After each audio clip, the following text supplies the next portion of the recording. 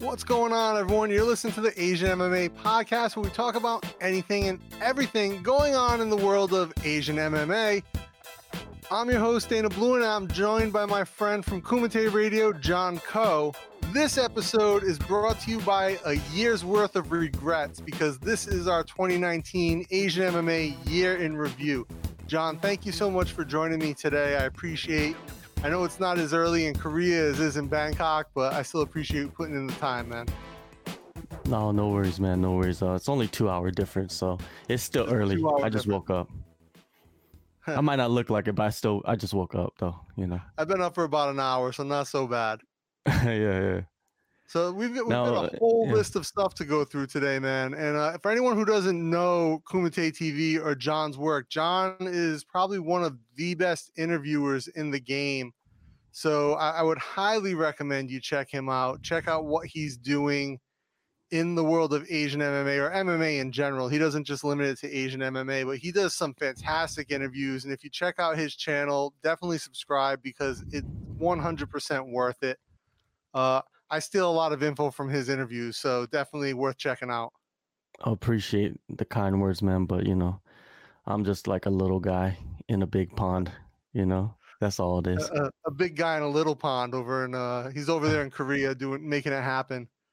So I want to get right on to the show. We've got a lot to cover, John. And first things first is local promotions. I mean, here in Asia, we've got a fair amount of local promotions. And for me, the biggest local promotion story of the year was the return of FMD. And FMD had an amazing year with a couple of events, a couple championships went down.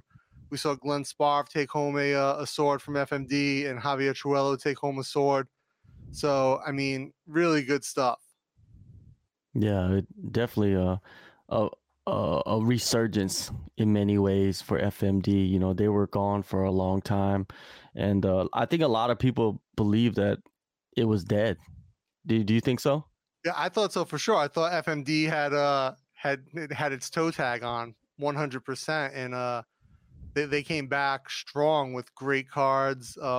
Fantastic heavyweight card, fantastic heavyweight fight 2 shows ago. But I mean, the main event at the last one with Javier, and a good card altogether. You were there live for that one. We met up beforehand. Yeah. Back-to-back Von Flue chokes in the main and co-main event. Now you couldn't even script it that way. You know, it's like almost unbelievable what actually happened at that event. But going back to that heavyweight fight, I thought the heavyweight fight was the fight of the year for the promotion, because the grounded opponents, grounded knees to an opponent changes the game. And I don't understand why. Yeah, I don't understand like why other promotions don't at least put that into the rule set, like just knees to a grounded opponent. You know, I understand the soccer kicks, but the knees to a ground opponent, it makes it so much better, so much more exciting, and you could finish from so many different angles on the ground. And that heavyweight bout, I forgot was it Zangief from Street Fighter?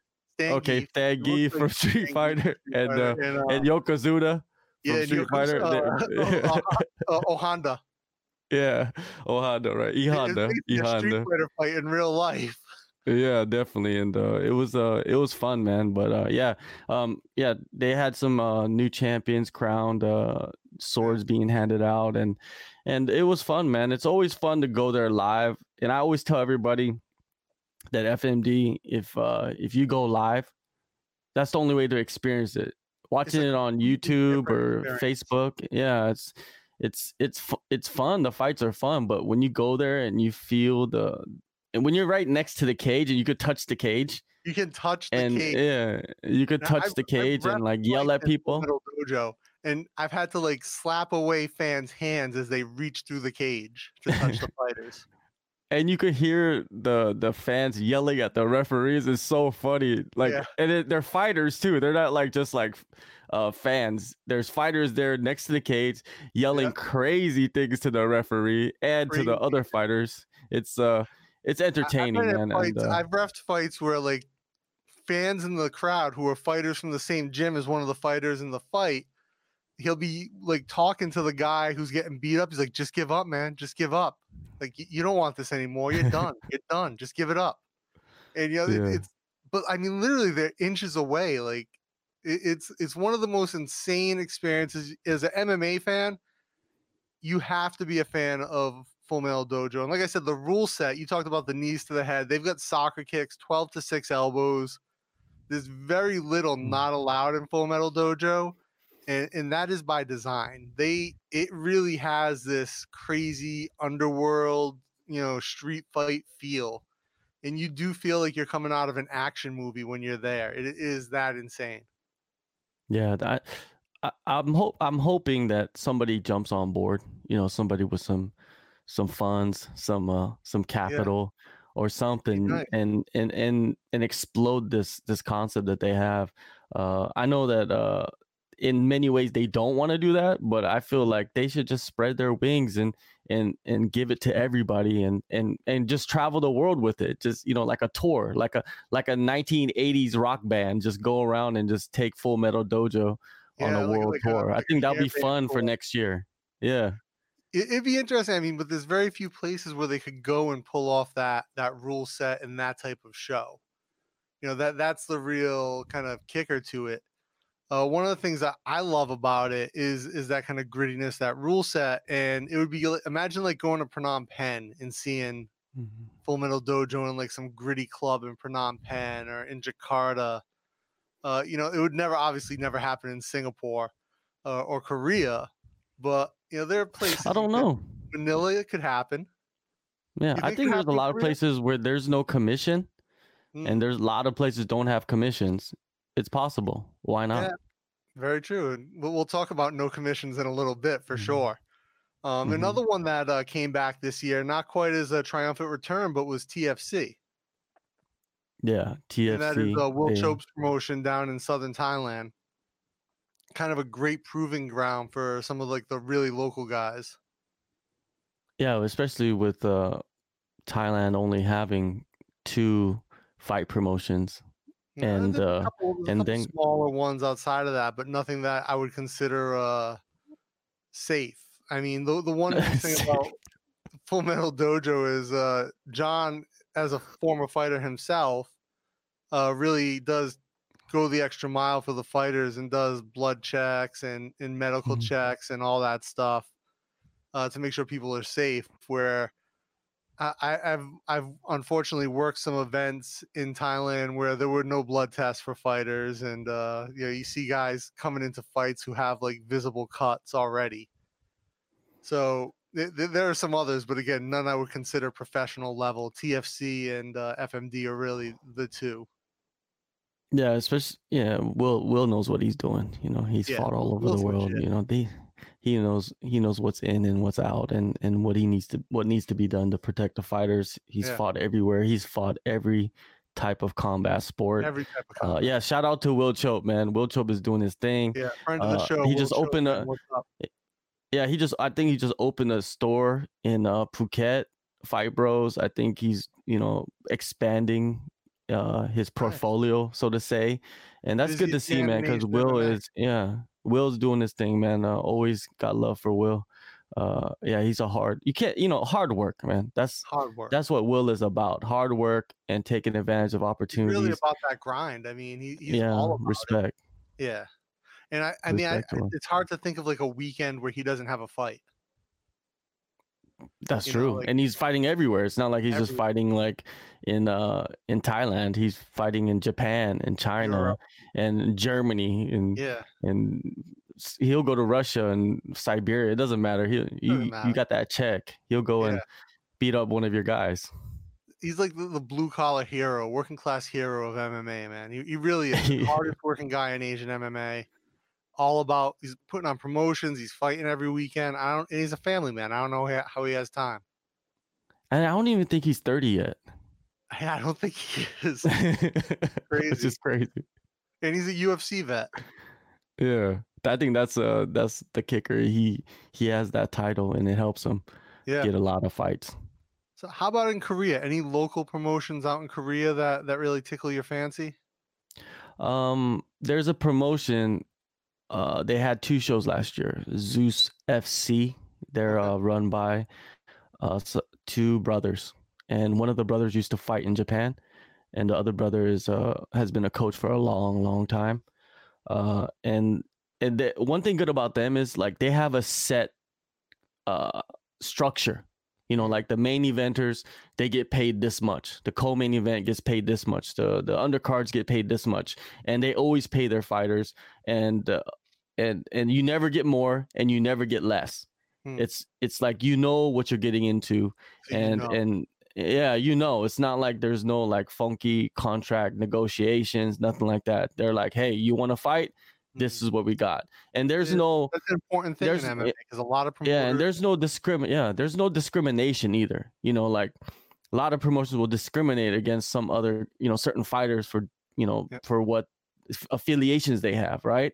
And these guys don't care about that. They're just all about opportunities and putting together the best fights locally in the region as possible, and pushing these guys up and sending them to the bigger promotions, you know, like One Championship or the UFC or Bellator or whatever. And I think they're doing big things. And then a big sponsor recently just hopped on with them for the next year, so they're going to put on bigger shows and maybe even raise the purse for the fighters, because if you get investment, you know, that's what you can do, is give more money to the fighters. And these guys that's what they're doing. And I met with them and I talked with them, and they kind of laid out the plan that they have. It sounds good, man. And it's not just because they're talking, they're doing it. They're doing what they say. And that proves a lot to me, you know, when I look at them. Speak louder than words, man. Mm-hmm. Definitely. Absolutely. One more I want to mention, actually 2 more real quick before we go on to the next topic, is Ultimate Beatdown from Malaysia. Great proving ground for a lot of people coming out of the amateur ranks. Really gritty promotion. They hold it like it's like on the roof of a mall in Johor Bahru. And one of the best promotions, and actually Shadow Cat, who is fighting in One Championship now, she came out of that promotion, and that in Mima. And unfortunately no Mima this year, but or anymore, but she came out of that kind of ranks. But that UB was really where she cut her teeth, and we see a lot of Malaysian fighters really get some ground in UB. So I really enjoyed that promotion. I don't know if you've ever seen them, John. No, I've heard of them. I've seen a couple fights, but I don't really follow them too closely. But I understand that a few fighters have come out of that. And how many do they have shows constantly, or is it They is, put is them it on They have sporadic? like 3 or 4 a year. Okay. And then there's UGB MMA, which I have to talk about, out of Philippines, which is okay. one of my favorite things. It's like they've got the full contact stick fighting. Mm-hmm. So it's like MMA with the Filipino stick fighting style, and they just basically wear MMA shorts, MMA gloves, and a face mask, and they go out there and they whoop each other with these sticks. But they had a huge year expansion wise, and it looks like they're going to do some big things next year, which I'm super excited about. Man, the internet is, I just blame it on the internet. Like internet will expose everybody to all the wildness of the world, and it's beautiful that this is getting some exposure. It's like slap fighting, you know, like the slap contest thing. Like people, there's like crowds of like thousands of people watching that live. It's crazy. And if that could get thousands of people watching live, I don't see why this can't get hundreds of thousands of people.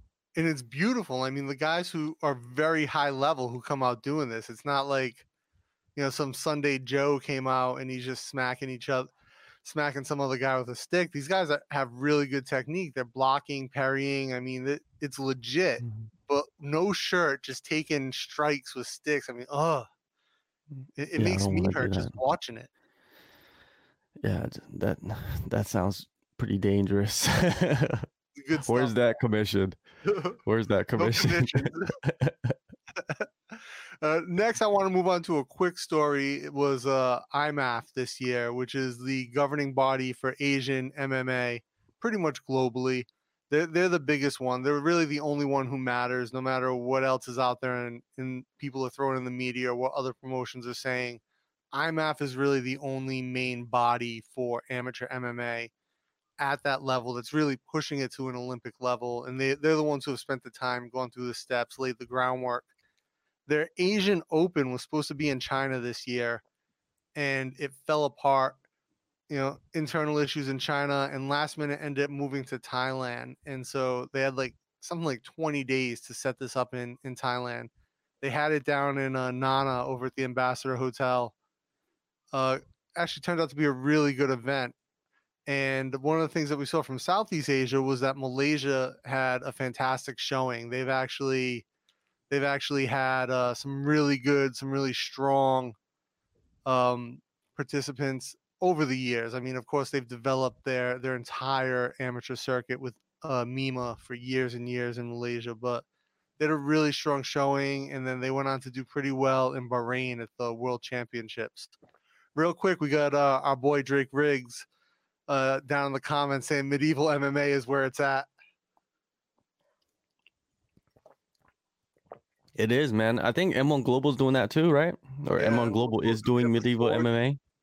Yeah, with the swords and the shields and yeah, they're bringing Game of Thrones and mixed martial arts together.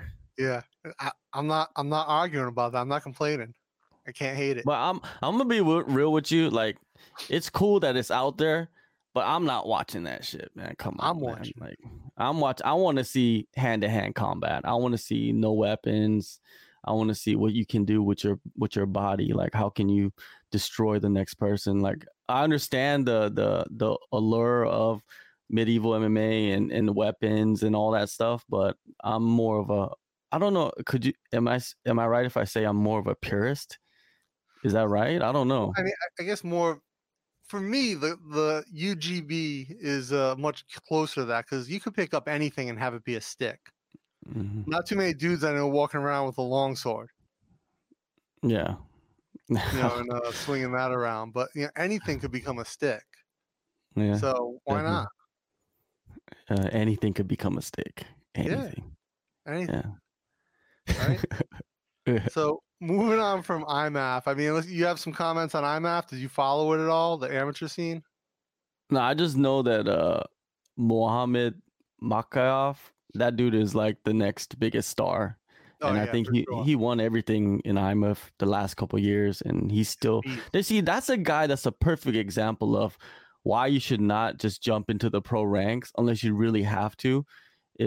He's the perfect example. He's went through the amateur ranks and picked up like a myriad of titles everywhere and in IMAF, and he's getting famous off that. You know what I mean? Like, people are noticing him, and he also trains down at Tiger Muay Thai, and he's been down there for a long time, and think about him as an amateur training with all the pros down there and competing with them, and then going to the amateur fights and just destroying guys all the time.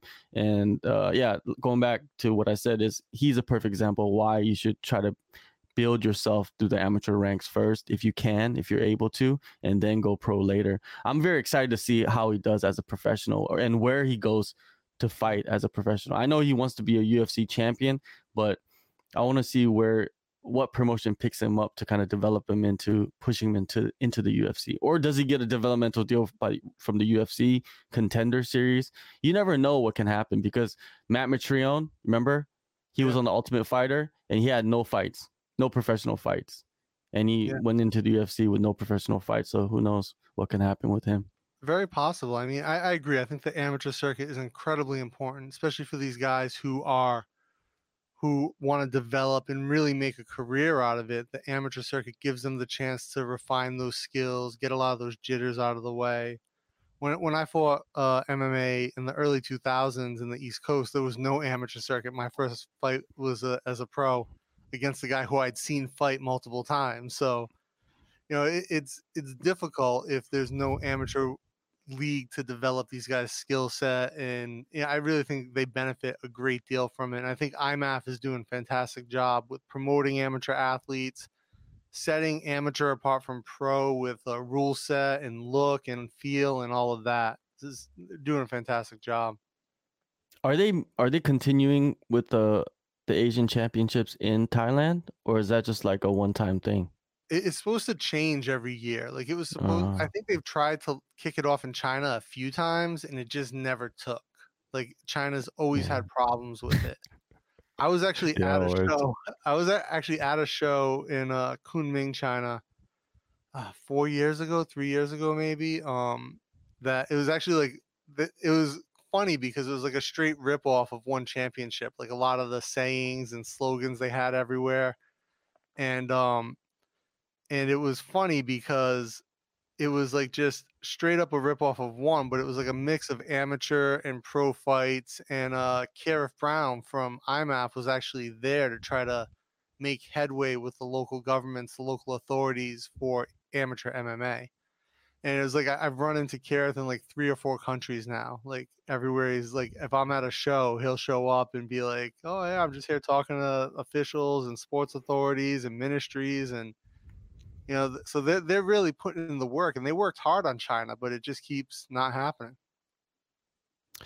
Hey, you just gotta wait, see what Yeah, happens. China is just it's uncharted territory, and it's a and huge MMA market. is gonna blow. We're gonna talk about it probably later, but about Yeah, Chinese MMA. But man, I see it's so a much that could happen in that huge country with mixed potential. martial arts. Yeah, massive Million plus money. people. Yeah, That's why I'm glad Helen Yee's doing like Chinese interviews now, Mandarin interviews, yeah. She'll be the Arrow Hawani of China.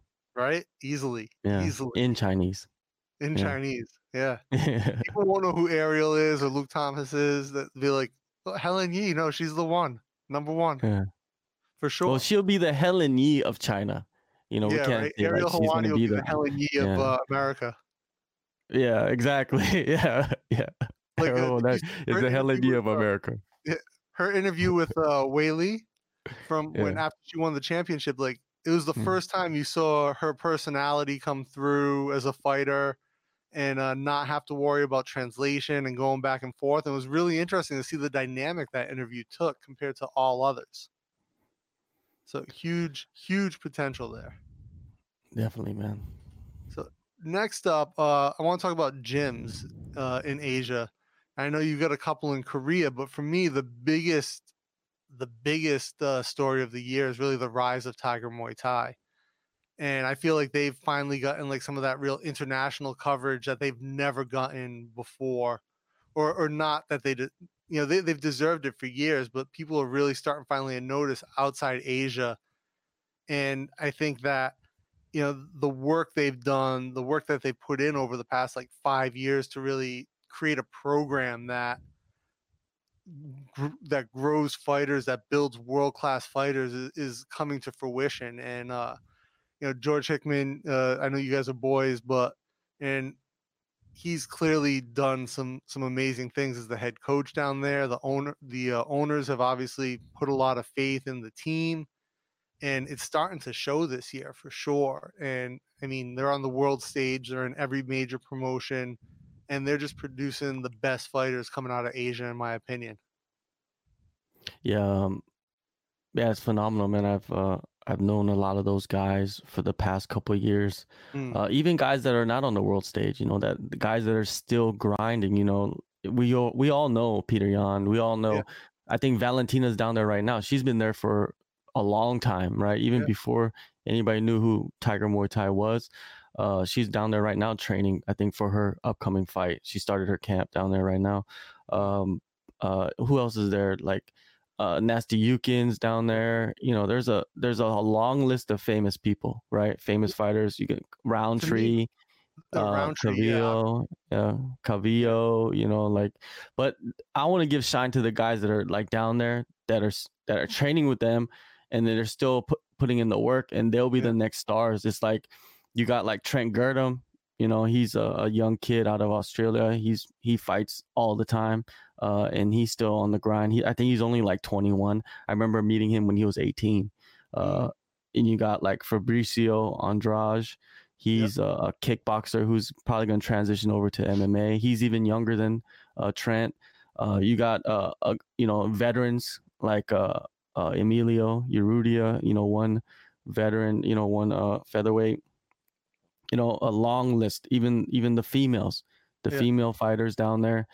You got like man, and whenever I try to list names, I always forget half the You know people who's that I the want to talk biggest, about. like, example to me of, like, how great Tiger is as a gym and as a coaching staff is, now I just forgot her name, the girl from Australia who's in, OWS. Win. Win. So, Yeah. I saw her fight in Primal FC, and I believe she was with AKA at the time, AKA Mhm. Thailand, and she just got murked. And it was like a special rules fight that was clearly set up for her to get an easy win against a Muay Thai fighter, and it was supposed to be like Muay Thai with takedowns. And she just got destroyed in like the worst possible way. And like she did not look good in that fight, and she could barely walk afterwards. I remember seeing her walking through the parking lot of the beach club that the event was at, and she was limping. Her legs were all swollen up. She makes the move to Tiger at some point in between then and whenever, and she looks like. I mean, I know she lost her last fight, but as far as like the way she's looked in OWS has been amazing. Like she looks like a completely different fighter than she was at Primal. Mm. And she's doing things that I never expected to see her fight again after that. I mean, it was that bad. And then she goes to Tiger, and whatever the secret sauce that they're working with there at Tiger just completely unlocked her potential. And I've seen that with a few fighters that go there from other gyms and just move on to that next level. They level up.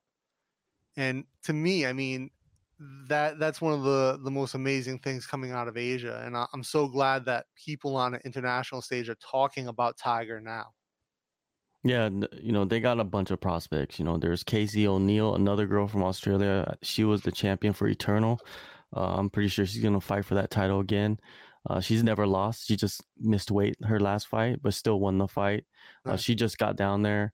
Um, and the coaching staff, man, like they got some great coaches. It's not just Yeah, the MMA coaches. You gotta look at like the boxing coaches. They have two solid boxing coaches. If you watched or followed Peter Yan, his last camp, he yeah, had a guy from, I think his name is Johnny Boxing. I don't know his full name. I don't remember off the top of my head, but Johnny Boxing, he's a guy that's been, sharpening the boxing of Peter Yan. And you know what Peter Yan is known for? He's known yeah. for his boxing, right? And his forward pressure and And and and his scrambles. And now his kicks, for some reason, he decapitated Uriah Faber with a head yeah, kick. That was a weird head kick too. It wasn't even yeah, like a full head kick. But yeah, like there's a whole coaching staff down there. You got Frank Hitman too, yeah. George's brother. He's all over Running the wrestling, place, right? Yeah, he's running the wrestling, but he's also like Volkanovski's main guy for wrestling that he goes and brings in for camp. I think that also helps a lot for Tiger Muay Thai is And the they got coaches Alex kind down of there doing BJJ, right? yeah, Alex Shield. Super guy. Um, yeah, there's so many guys down there that it's, you only see the certain big names on in the UFC or whatever, Yeah. but there's a lot of guys that come together. You There's a got little Woody with strength and conditioning. yeah. There's so many guys. It's hard to remember everybody, but Mm. it's a collaborative effort. And I'm It's a pretty sure real all those legit guys, if you group. talk to, yeah, if you Yeah. talk to them, they'll tell you the same thing. And also they've made some good business moves, man. Like if you're a gym and a growing gym and a popular destination, you have to make great business decisions. You can't just be like, oh, we're a fighter's gym. You got to kind of bring in the guys that are going to bring in the attention.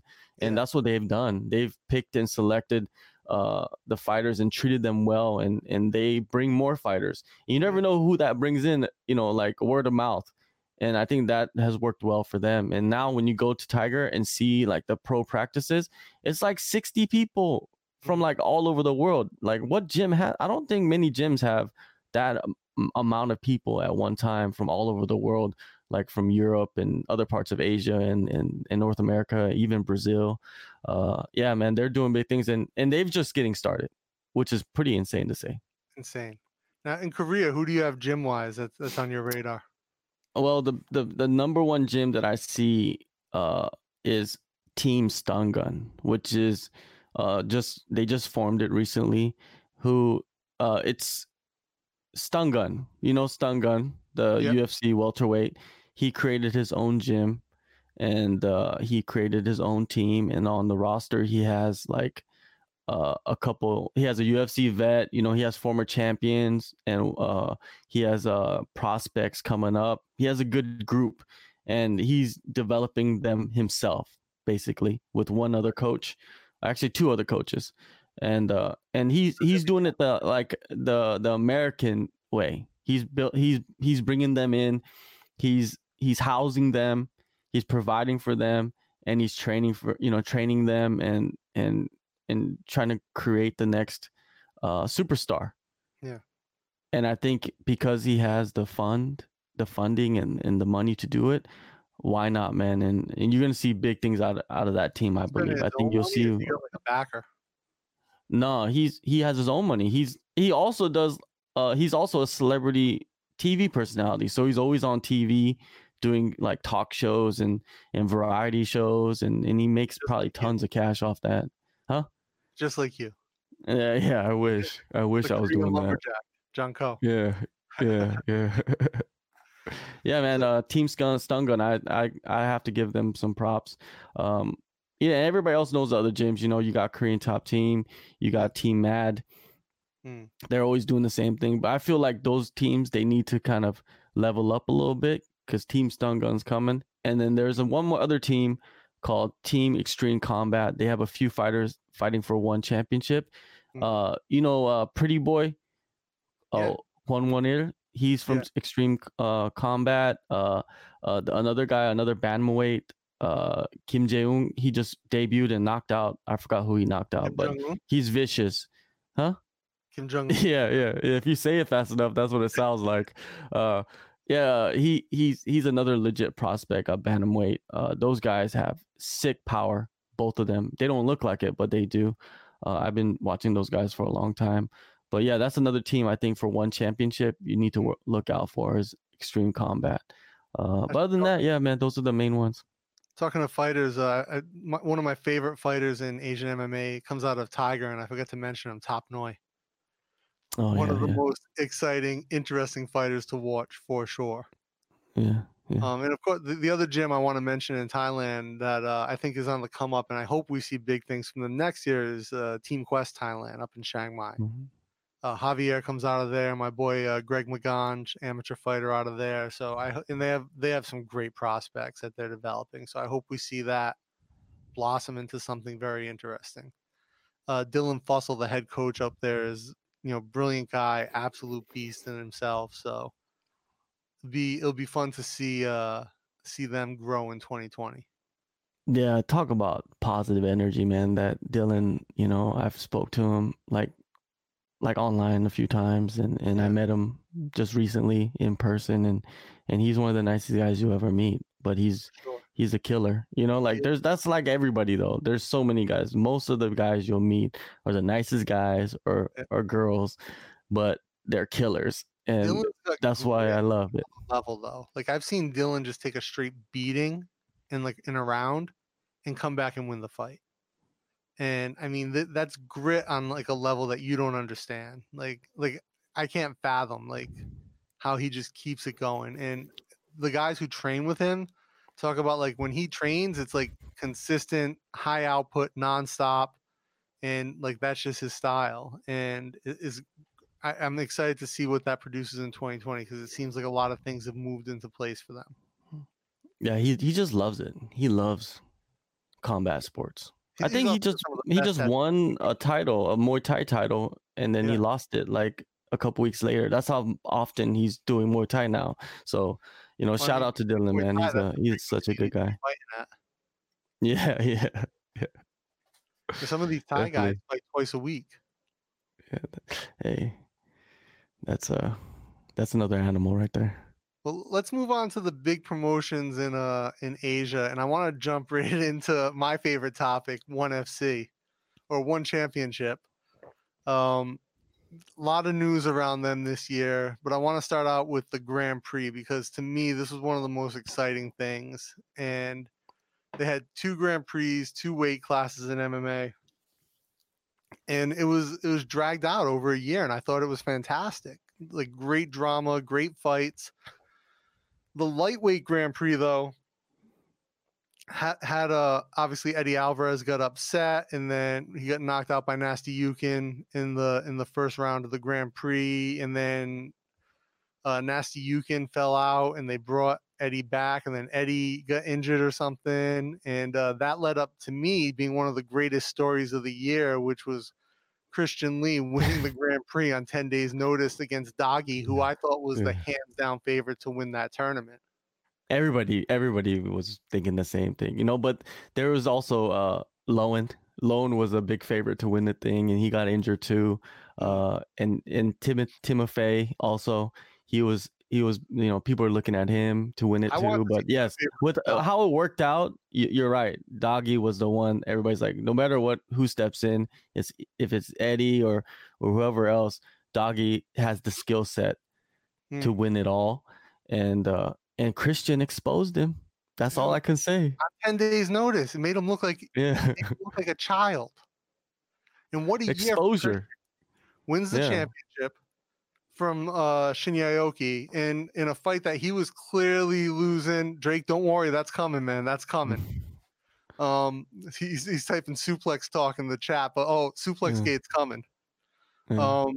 Christian had a great year. He won the championship from Shinya Aoki in a fight that he clearly lost the first round, came back in the second to get the finish. Great finish, won the championship, and then on 10 days notice takes a spot in the Grand Prix against a monster. Like I said, Doggy was my dream fight for the finals of that was Timofey versus Doggy. I thought that would be an amazing matchup.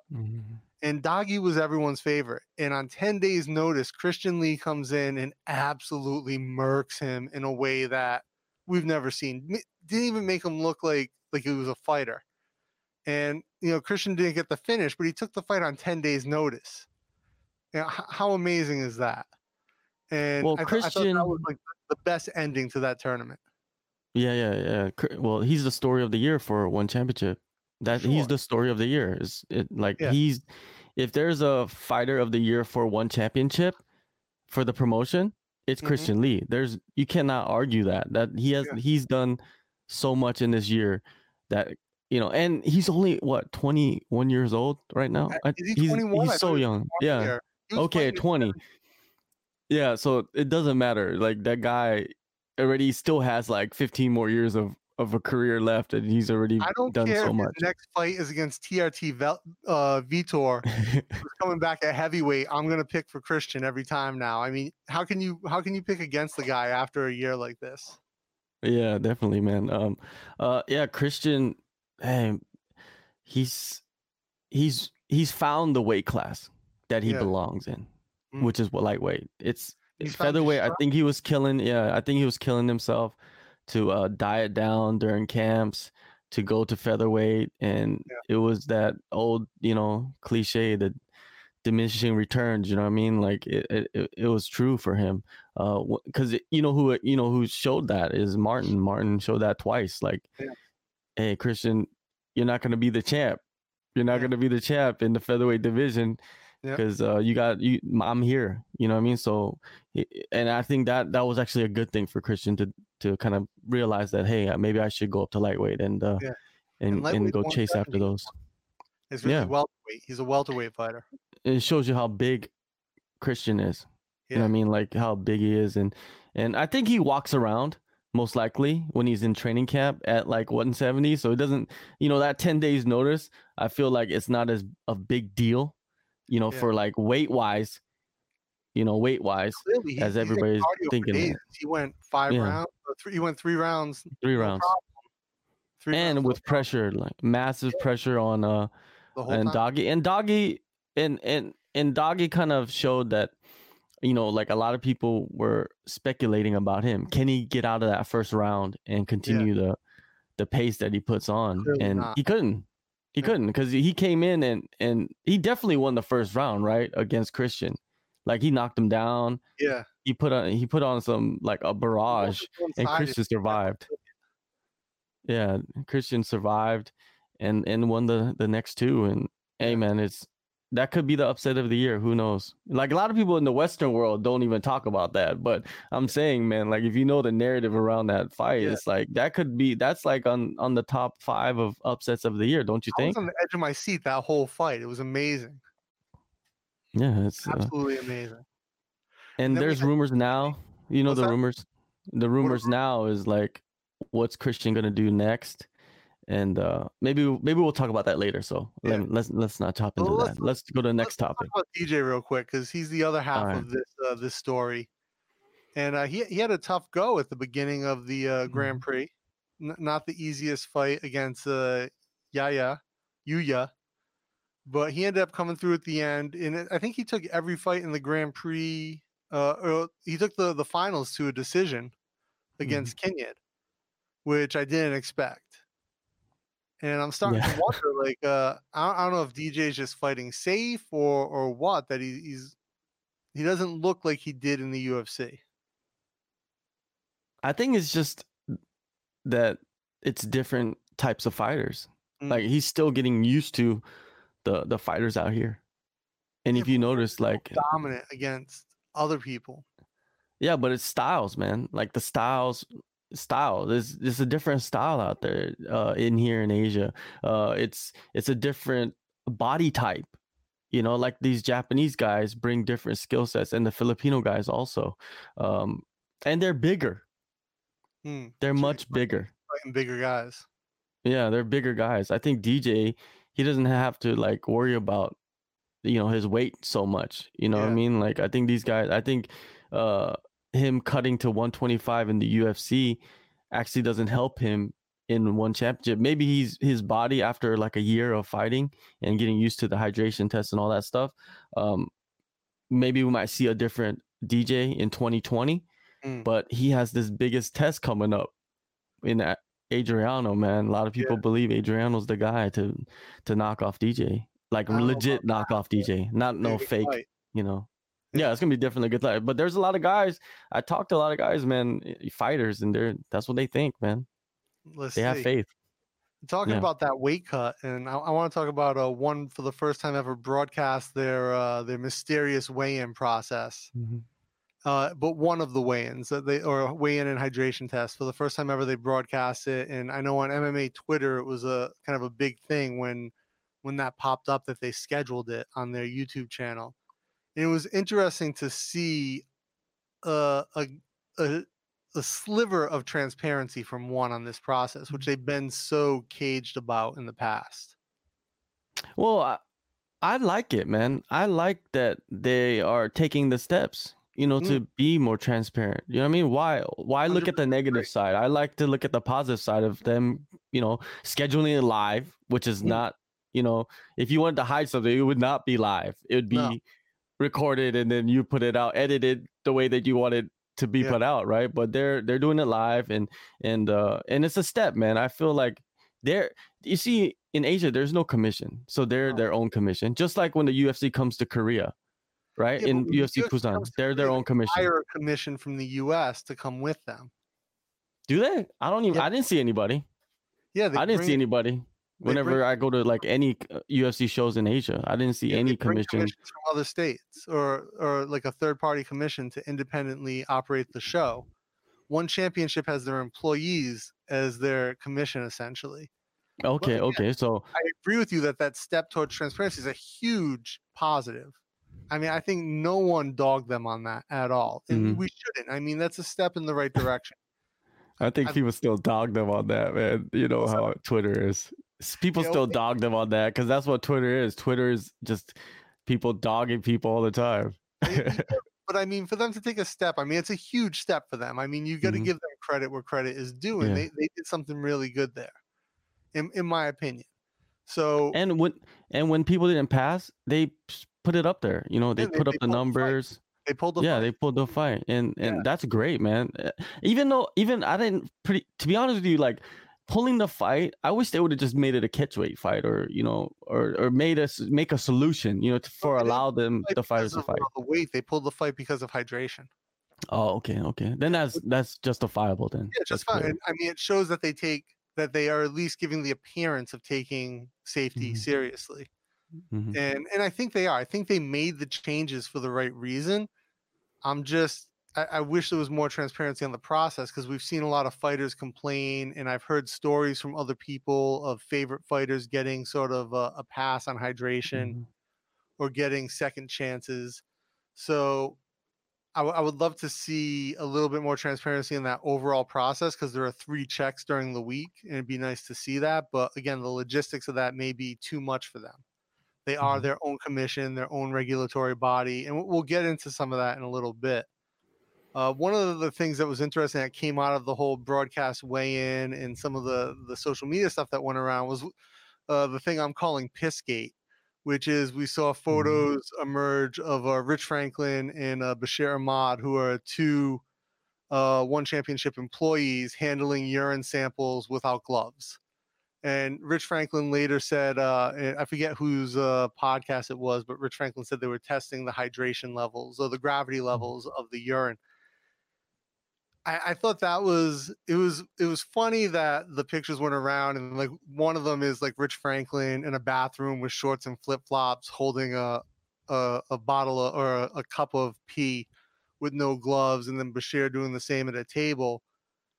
One, great to show that they're actually, you've got guys, and those are probably the 2 nicest, most trustworthy guys. If I was going to believe Mm-hmm. anyone in one championship staff, if they said something on face value, those would be the 2 guys. But like the fact that they don't have gloves on, I think was like the funniest thing. And for a company that claims to have like $1 billion plus valuation, buy some latex gloves, man. Yeah, definitely. I don't even know if I would want to handle my own piss without gloves. So Right? yeah, but yeah, the pictures. Who released those pictures? Is it just like a random person that took the pictures and released them, or is someone taking credit for that? I think what happened was someone who was there at the weigh-ins posted it on their Instagram, and someone on Twitter captured it and reposted it, and it's sort of got like reshared all around Twitter. Oh, okay. Why would you be taking pictures of someone handling piss? I don't understand that. I think it was a fighter just trying to talk about like, oh, here's the weigh-in hydration process, and they posted something. And okay, so they're trying to show like, hey, they're doing something. It's not like fake. They're actually testing the hydration. Okay, and I understand that. the funny thing was that I think it was the picture with Bashir. It was just like 50 samples in front of him, and he had no gloves. I mean, I felt so bad for the guy. It's like the Pepsi test. Yeah. Pepsi challenge. They're clearly going through and testing all these samples. And I think that was the good thing, that it showed that they really are doing the test. So we're getting a sneak peek, right? Throughout the last like year or so, sneak peek into like what the hydration tests look like, and like the weigh-ins are becoming live, and that's a good step, man, because there has been a lot of talk, in the past of like what's really going on, and hey, it shows that if you speak loud enough, they can hear you. Yeah. And they're going to take the steps, and in 2020 hopefully they make it more, they expose themselves more, and make more things transparent, and then people will talk less, and then they will get more respect out of that as a promotion, as an organization. And I love it, man, because I talk to a lot of one championship fighters, man, and a lot of them have a good situation there, compared to if they were fighting for, let's say, for the UFC. They would probably get screwed in their pay, you know what I mean? A lot of the times, if they went into the UFC. So, I'm looking at it as like, I want to see what's next. I want to see like how much we can learn from them, how much more they can teach us about their organization in 2020. But a lot of people are fights they put on. I love some of the fighters they have on their roster are amazing. Not all, but I mean, they don't have the best roster in the world, but they have some great fighters in Asia, for sure. Yeah. Well, you can say that about Bellator too. You've seen some of the Bellator cards. Having been to UFC events and having been to one championship events, I would say that one championship's like live production is a step above UFC's. I have no idea. I've never been to a one championship event, so I have no idea. But people probably think like I've been to like every one championship event. I've never, like, this is me. I've never been to a one championship event in my life. I've been to a few UFC events.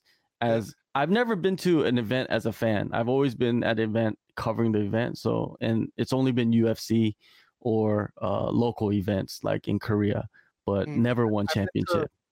I've only been to UFC events as a fan. I've been to only one championships as media, and only when I'm in country, like for something else. So if it's in Thailand, I've been to Thailand shows, which I don't go to anymore because one, I don't think one would let me in, since I'm essentially blacklisted by one. But when I've been in Malaysia, I've been to shows that happen to coincide, and I've been to shows in Singapore. But yeah, live production is great on their shows. I think it beats the UFC's live production. But overall product, I think the UFC puts on better fights. Oh, there's no question, man. Like, I've wrote this on Twitter. Like, there's no question, like, where the biggest fights are. It's in the UFC. Yeah. Like UFC, what was it? 245, the last big one that we had. That was just an example, a taste of what they have to offer, man. Triple title. That main event was bonkers, nuts, crazy. Covington broken jaw, still fighting, you know, for the next 3 rounds. That's, come on, man. Like, there's nothing else like that. But yeah, let's get back to the Asian MMA. Let's do this. We'll talk about UFC in a bit.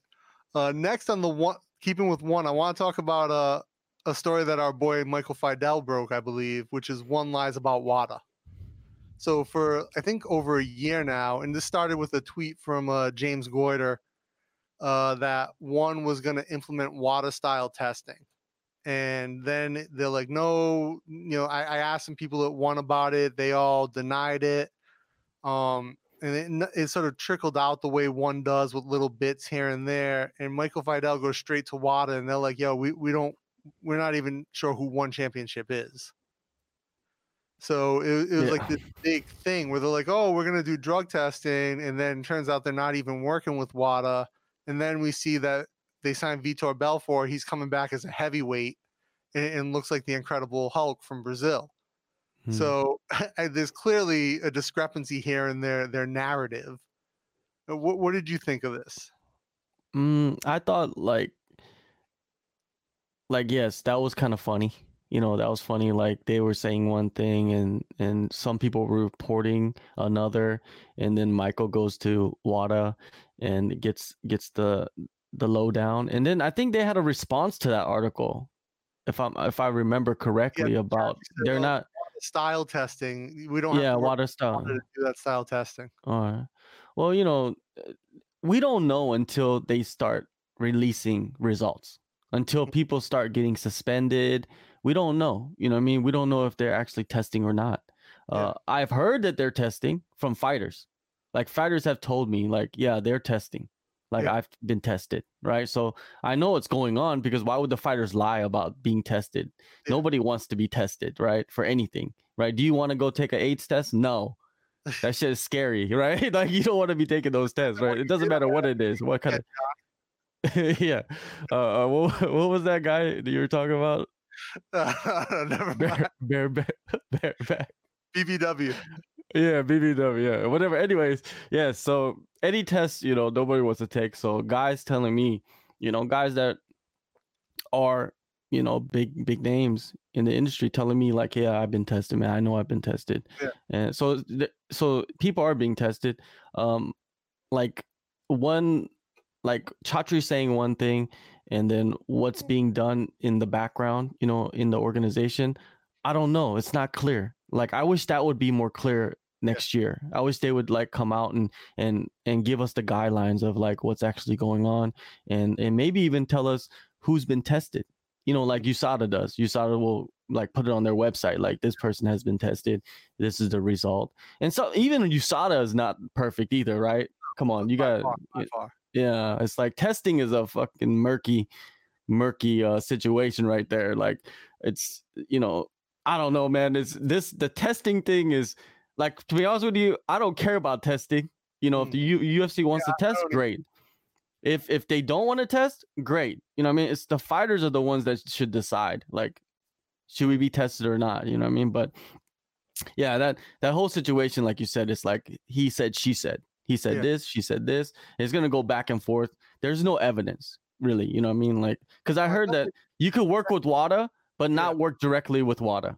Well, no, so I feel like Chatri's statement was a real rollback on what he had said when he's like, oh, we don't need to work with WADA directly with their WADA-sanctioned labs. Then that kind of takes away a layer of transparency. But is that true, though? What's that? Is that true? Can you work with WADA approved labs without working directly with WADA? Sure, but it doesn't mean that they're going to have the oversight of WADA.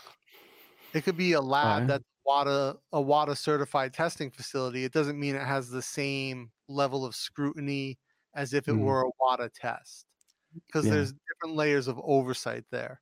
So that's one of the things to think about. And I know I've heard from fighters the same as you that they are being tested now, which is a change, because in 2016 there was an interview that was done on the Caption Mark podcast with Shannon Wichachai, talking about he had never been tested for drugs in one championship, that they had only ever done like blood tests and communicable disease tests and a basic health check. So that has definitely been a change. But again, with TRT Vitor coming back in the fray, how is that going to unfold? Because he's clearly not au natural. He's coming back at heavyweight and he looks like a monster.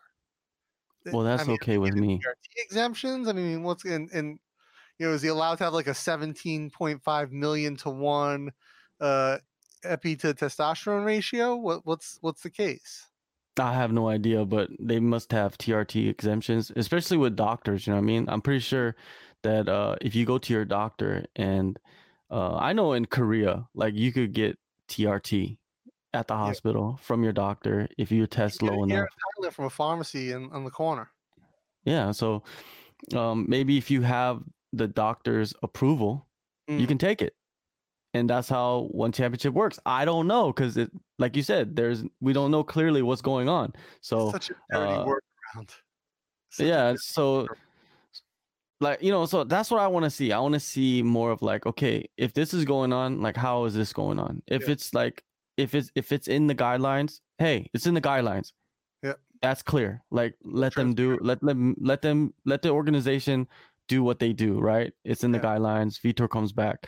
But I think that's going to be one of the stories of next year, is like Vitor comes back. What does he look like? Yeah, he's gonna look like MMA Twitter is gonna fucking bust a nut. You know what I mean? Like when he takes off the shirt and he's just like, he's looking like the Hulk. So we got hate the player, hate the game in the chat saying, one, shadiness and transparency. Call 1FC out on Twitter, they'll block you. They are so sensitive to criticism. Hashtag block club. Me too, man. Block club. One's had me blocked since the Evolve conflict of interest piece. So yeah, they're notorious that they'll block you if you question them on something, or if you don't answer Lauren Mack's phone call, the VP of PR, when he hits you up to tell you to take a story down and you say no, you find yourself blocked. It's real life. That's how it is. So I'm proud to be in that block club for sure. Moving on, though, I want to talk about my favorite subject for one championship this year is the legality of suplexes. And one, it's completely stupid. It's a stupid rule. It's a stupid move to make illegal, especially considering it's a high school wrestling move, right? And these are pro fighters. And for an organization that used to have soccer kicks and knees to the head, well, they still have knees to the head, but they used to have soccer kicks, you're going to make suplexes illegal, which is the dumbest thing ever. And then you're going to implement it completely randomly. Hey, they're their own commission. Yeah, you could implement things randomly if you want, man. Like, I understand what you're saying, like, and a lot of wrestlers, I've talked to so many wrestlers, and you've probably talked to so many wrestlers and fighters, like, what is going on with this suplex thing, and they implemented after Dream Man. It was a few years ago. Dream Man won a fight with a suplex, and they're like, oh no, suplexes are illegal. You can't win that fight. And they have this fantasy competition commission or whatever they call them, that overturns fights, makes rules on the fly. No, sorry, jabs are illegal. You know, they could do something like that. It just so, again, the lack of transparency. It's so arbitrary. It's so stupid for them to just be like, oh, you can't do this or you can do that, or now it's legal, but it wasn't. And I think the perfect example of that was the Angela Lee fight at 1 Century, where 5th round, and that was a close fight. I mean, I had it going for Angela at that point, but regardless, if it went to a decision at the end of the 5th, I think she won that fight. She gets a back control on Zhang and lands a beautiful belly to back suplex, and even their commentator Mitch Chilson called it a beautiful belly to back suplex. Like straight on her shoulder and head, straight up, and which is clearly an illegal move. And here's the other thing, right? Oliver Koss was the referee for that fight, and I think personally he is the least credible referee in all of MMA, simply for the fact that he is a company man. He's bought and paid for by One Championship. He's a full-time employee of One Championship. Now, all referees for One Championship work for them directly, but he's a full-time employee there. So he's not going to go against whatever the wishes of the company are. He's a straight company man. And he makes some of the worst calls in Asian MMA. Now, in general, he does a good job of keeping fighters safe, stopping fights for the most part. But if I was a fighter and I was fighting a one of one's favorite, one of one's golden boys, I would hate to see him as the referee for that fight, because I would have zero confidence in his ability to officiate it fairly. And so he lets the suplex go. Not a word, nothing, no warning, doesn't stop it, nothing. The suplex happens. Angela goes on to get the finish. Great finish. Amazing fight for Angela, especially since she had lost the first fight. I mean, I thought fantastic. And then I got to give credit to homegirl who asked the question, because I tweeted at her. I got to, I'm doing so bad now. The girl from Fanside, do you know her name, John? Oh, the editor? Yeah. Oh, Amy Kaplan? Amy. So I got to give credit to Amy, because I tweeted at her to ask about the suplex during the press conference, and she actually did.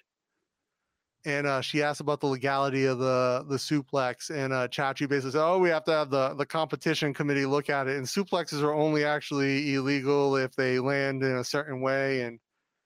And then Angela went on to respond that she thought it was a legal suplex because she had turned her, but in reality she hadn't. Zhang landed on her head.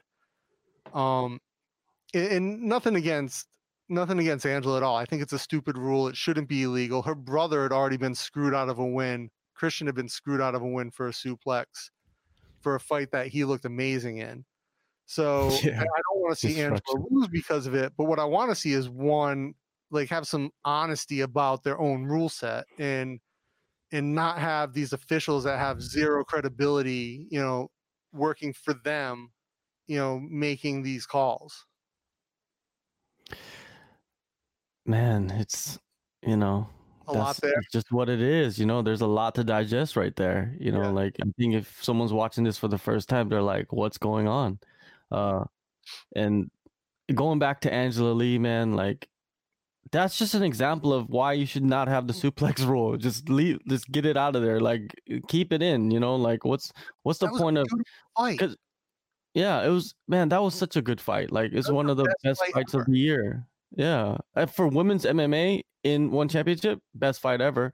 Like, it was so fun to watch, and having that little bit of a controversy, I guess, with the suplex, it kind of taints the fight, and I wish they would just clear it up and just get rid of the suplex rule. And I understand why they did it, why they got rid of the suplex rule, because I think someone got severely injured. I think someone got severely injured by a suplex. From what I remember, I think it was one of the guys from Cambodian Top Team. He got suplexed in a fight. I think maybe it was the Dream Man fight. Maybe did he fight a Cambodian Top Team guy? But he got severely injured, like terribly, like on his neck and his back and stuff. And I remember watching some of that unfold on Facebook. And I believe that's why they kind of put that rule in there. But I feel like, hey, just get rid of it. You know what I mean? I understand that people can get injured from it, and if you do it wrong, and if the guy lands wrong, Yeah.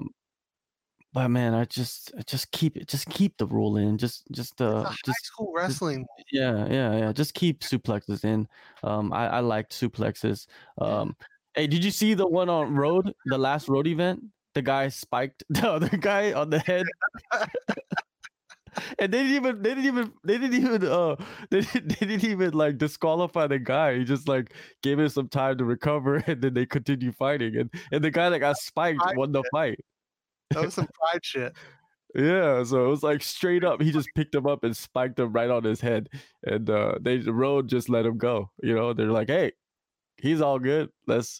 And he won the fight by decision. So hey, he could recover from that stuff. But anyways, on the suplex thing too, Drake Riggs, our boy in the comments here, saying that he hasn't even heard back from them yet, and he's been trying to follow up. He wrote that piece on the body lock, so you know it's clear that they're not wanting to talk about it for some reason, and it's a stupid rule. Like you said, and I agree, it completely tainted what was one of the best fights, not just in Angela's career, but in one championship this year.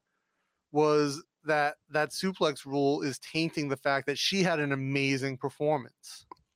Yeah, definitely had amazing. Well, if she would have a breakout performance, that's the breakout performance of her career. I feel like this lost up until the point where she lost. She looked amazing. Xiang looked amazing. Yeah. I mean, they're both top level fighters in Asia. I love it.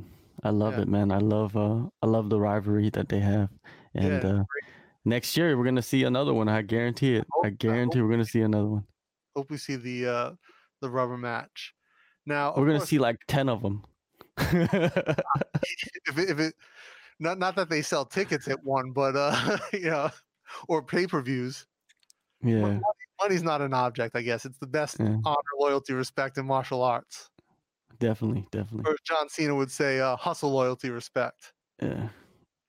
But both of those fights, Angela and Christian's big fights this year, are both at 1 Century, which was this huge doubleheader in Japan. To me, great cards, 2 great cards. And they were facing that whole, was it typhoon or hurricane, whatever was happening there. Crazy. Same thing going on. It's the same thing. Yeah. And, you know, the trains were shut down. The city was flooding. They had emergency generators. But at the same hey, I was gonna go. That was gonna be my first one championship events, like covering the events, and I bought tickets and hotels, and I was gonna fly that Saturday morning to Tokyo because it's only a 2-hour flight, right? And I could make it for the weigh-ins or the media day or whatever Saturday, right? And the fights are on Sunday, and I couldn't fly, man, because the typhoon canceled all the flights.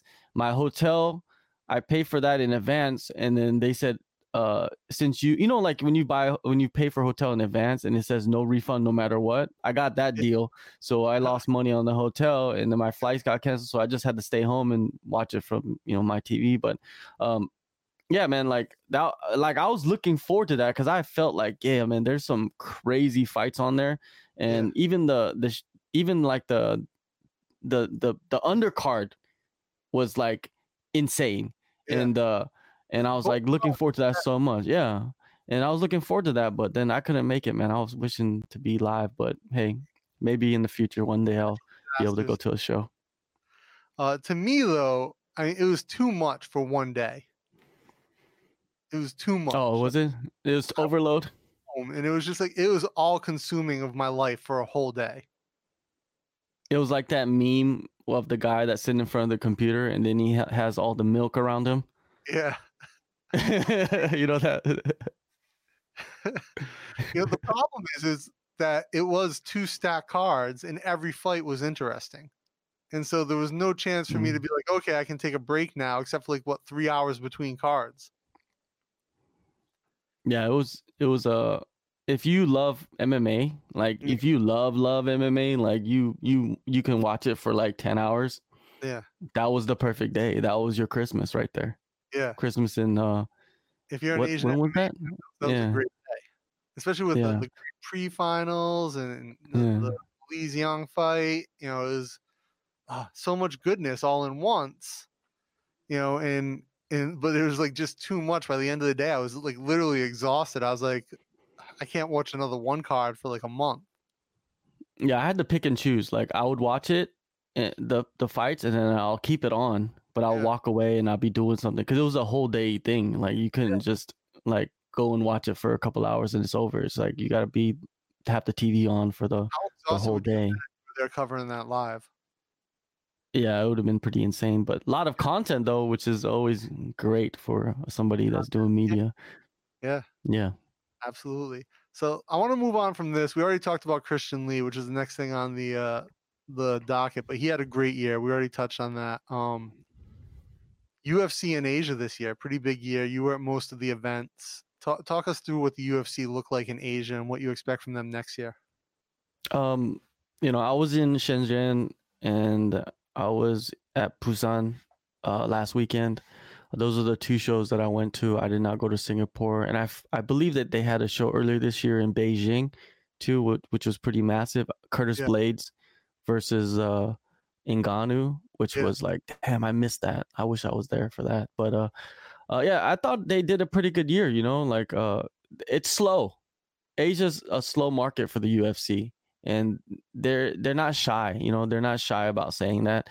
But I feel like next year the Chinese market is gonna blow. It's gonna in the next 5 years, the Chinese market is gonna be bigger than the Brazilian market for MMA. UFC Chinese champion. Exactly, and that's the first step, is to get the champion in there and to promote the UFC with the champion in China. And then now they built the PI there, and they're growing the next generation of fighters at the PI every 6 months.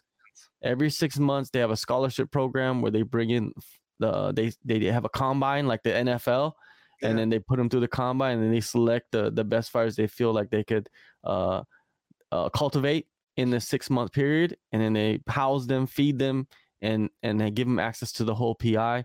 And hey, man, if any fighter can do that, they're gonna become much better than they are if they stayed at home at their local gym, right? So you're gonna see some gems, man, coming out of that program, and just them stalking the regional scene. I'm pretty sure the UFC got guys traveling around China looking for the next big name, the next Yang Sedong, and those types of fighters, already talented. Yeah, and I see it growing. Like I feel the UFC is going to be concentrated in China. I don't see like the UFC. I don't think the UFC is going to go back to Singapore, from what I heard, and their last card kind of showed you that. Like there was not many Asian fighters on it. I think Lomo's the only Asian fighter, if I'm not mistaken, on that whole card. Mention about Tiger, right? Is they put the first Thai fighter in the UFC. Yeah. Yeah. Yeah. What is it? Isn't her nickname the Pocket Rocket? No. Loma's her nickname. Oh, Amp, right? Yeah, Loma I think means dolphin in so Thai in nickname. Thai.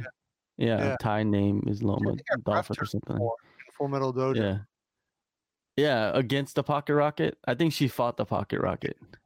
Yeah, but anyways, yeah, like going back to the Singapore, I don't feel like they're gonna have any shows in Singapore. Korea, it'll be hard for them to come back in 2020. I think they have a contractual agreement with like the tourism ministry of Singapore or something. They might have to do another one. But if they're not making money, the tourism industry or whatever, I don't think they'll bring them back. It'd be no point of bringing them back to lose money, right? And I don't know what the crowds were like, but it didn't seem like they were catering to the Singaporean fans or to even Asian fans. But it's a small stadium. Yeah, so I feel they're putting all their money, all their resources into China, and that's how major that fight's coming up next year, with Joanna and her. If Weili wins that fight and wins decisively, like by knockout or something like that, that even makes it explode 10 times more in China, even though that fight's going to be in Las Vegas.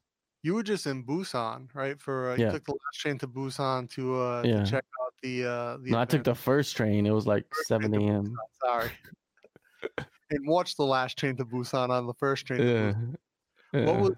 What was the atmosphere like there from the UFC staff, from the fighters in It's Korea? just like any other event, you know what I mean? Just they're just doing the event. It's Do you think it's gonna be hard the Korean it's hard to say. It took 4 years last time. Yeah. So it's very optimistic to say that they're going to come back next year. But I know that they're planning on coming back in the next 2 years, from what I heard. So that's good to hear from them. But I don't see them going to any other Asian countries. What other Asian countries do they plan on going to? They have said nothing. I'd love to see them they have more. Where? Japan. Oh, Japan. I don't think so. I think Japan is done. Huh? I think they've been in like 10 years. Yeah, exactly. Like, I don't feel like they're not even thinking about Japan. They don't even really sign Japanese fighters anymore, if you look at the roster. Yeah, I mean, not a ton, yeah. Yeah, definitely. So I'm pretty sure if there's a Japanese fighter that, that's worth it, they would sign them. But other than that, most of the Japanese fighters they all fight for Rizin and one championship. Look at the lineups for Rizin and one championship. It's heavy on Japanese fighters, and which is a good thing, man. If they're getting paid more to fight for those promotions, why not? Why not stay and get paid and still fight good fighters? It's not like you're not going to fight. Yeah, and that's the major thing. You don't have to fly to, Afghanistan to fight, right? You just stay in your area. And I think that's why a lot of guys are picking like Rizin and one championship over the UFC now. They understand the game. And that US trip is hard. Yeah, it's harder to go to the US compared to coming over here. Yeah. That's why you see a lot of guys come over here. They don't really have much of a problem adjusting. But going back, jet lag is a serious problem when you fly to North America. I'm always struggling. But if you time your flights well, I do okay. Yeah, with jet lag. And that's not if I was going to make a prediction of UFC events in Asia, there will be maybe optimistically 5. Next year. A little bit more. Yeah, next year. And most of them will be in China. Shanghai, Beijing. I would like to see them go to like Macau or Hong Kong. Maybe Hong Kong, right? Probably not Hong Kong. Because it's close to Shenzhen. But of course, probably not Hong Kong, but that would be an ideal location, because it's English speaking, and there's a lot of fans in Hong Kong. Well, not right now; they're busy, but but they're busy doing other combat sports. Now, it's optimistic 5. Who knows what can happen, but that's optimistically 5 events. Absolutely. Mm-hmm. Hate the player, hate the game. Bellator Rizin. We are definitely getting there. Rizin is next on our topic, and I think with that suggestion from the comments, yes, let's talk about Rizin in their stacked year, their relationship with Bellator, and what we have coming up. For me, I think this was the most stacked year for Rizin ever. What do you think, John? Oh yeah, it just gets better. It's just getting better and better and better. The lineups are getting more stacked. The names are getting bigger. They're creating stars. Yeah. They're creating stars, and it's working out for them. Some promotions, they try to create certain stars. It doesn't work out for them, but for Rizin, it has worked out for them. From the Asakura brothers. Organic. Yeah. Asakura brothers. You got Manel Cape. The bantamweight division is just stacked. It's crazy what they have created in the bantamweight division. And if you follow that promotion, you would know that. I don't have to explain to the person that's following Rizin.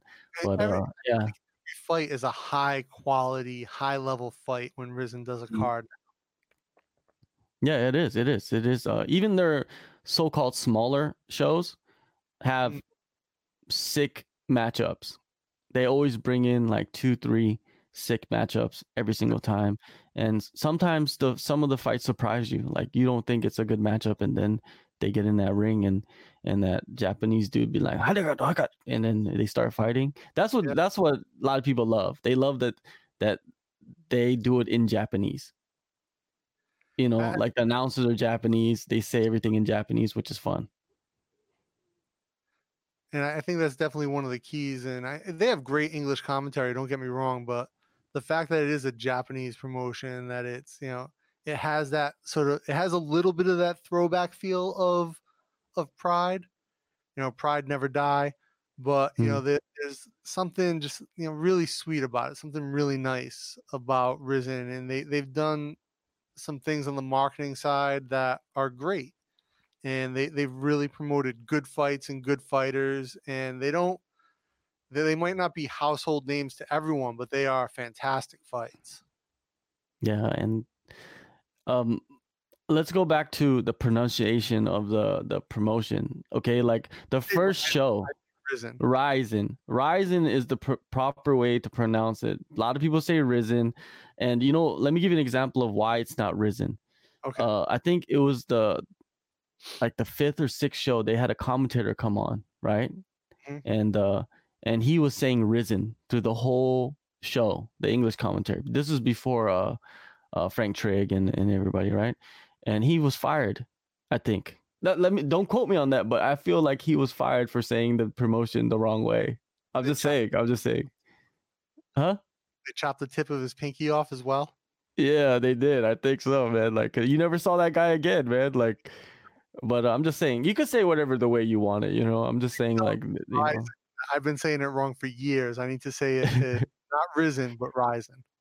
Yeah, but you say whatever way you want, man. That's a free country, I don't I want to lose think. my pinkies, bro. I'm gonna say Rising. Let's talk about their relationship with Bellator, and that's produced Mhm. some very interesting matchups and some very interesting events.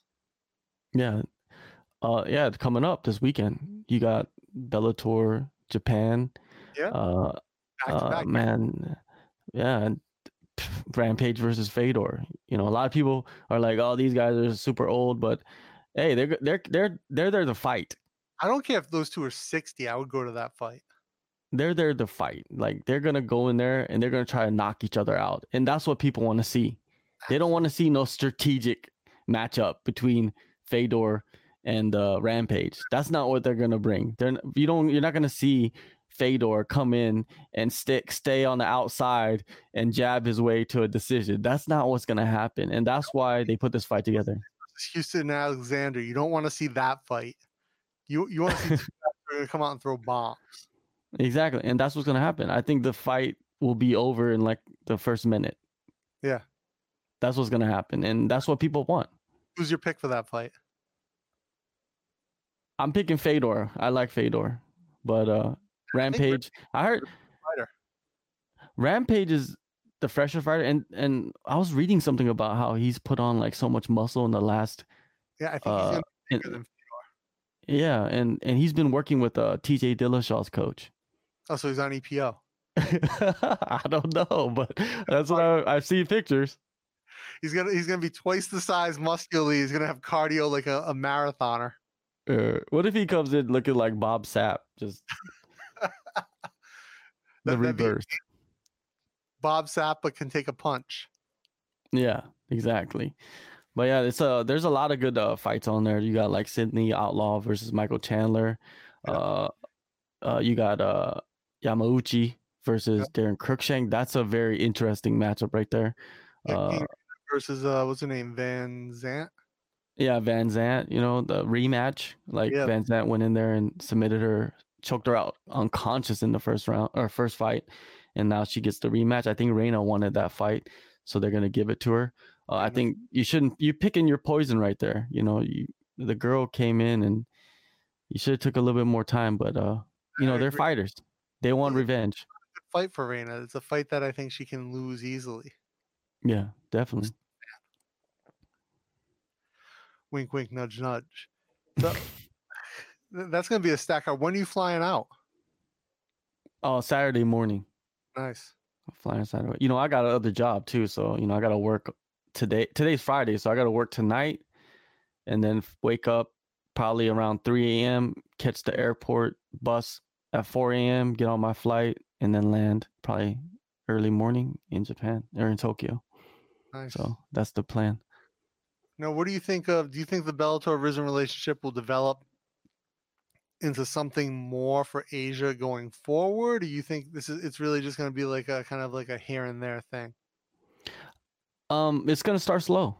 Bellator and Ryzen, this relationship, this is the first show in this collaboration. So I think it's gonna start slow. Maybe in 2020 they'll have like 2 or 3 shows. I'm pretty sure they're gonna have more than one. And this is a way for Ryzen to expand out of Japan. Yeah. I think that they love being in Japan, but they want to expand. They want to take over, and what's the better way to take over other than to collaborate with Bellator, who wants to get into the Asian market. So this is the thing. And who has money? Risen wants to be in the U.S. I think they want their brand to No, it's not about the U.S. No.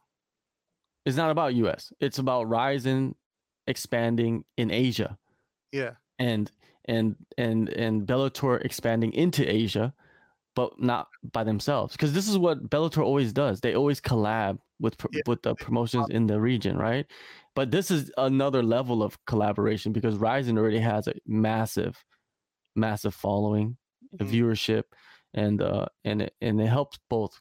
Like you said, you don't think they're going to go to North America, and that probably will happen once in a while, but it's not their main focus. And Bellator or Ryzen wants to be more known in North America, and this is the way to do it, right? Is to hold hands with Bellator without actually going. Partnering with Bellator, they can be better known in the U.S. without having to actually go there and be subject to a commission. Yeah, that's great, man. That's perfect. Perfect situation for them.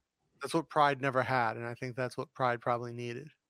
Well, it's the same guys that ran Pride that run Ryzen, so you got to learn from your mistakes. Let's hope they learn from those mistakes.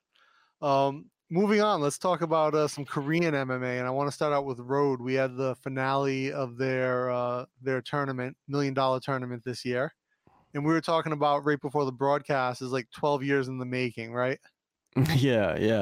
It took very, very long to complete that tournament, and I think because it took so long, it lost the luster that people had in the steam and the people had in the beginning. Because at the start of that tournament, worldwide, when I first heard Road had a lot of interest, right? Worldwide, even because for MMA, Twitter is the number one place to go to. Yeah. There's no, like if you go to Twitter and people are sharing and talking about it and liking it and making GIFs and all that stuff on Twitter, then you have interest around the world, right? Because that's where everybody congregates.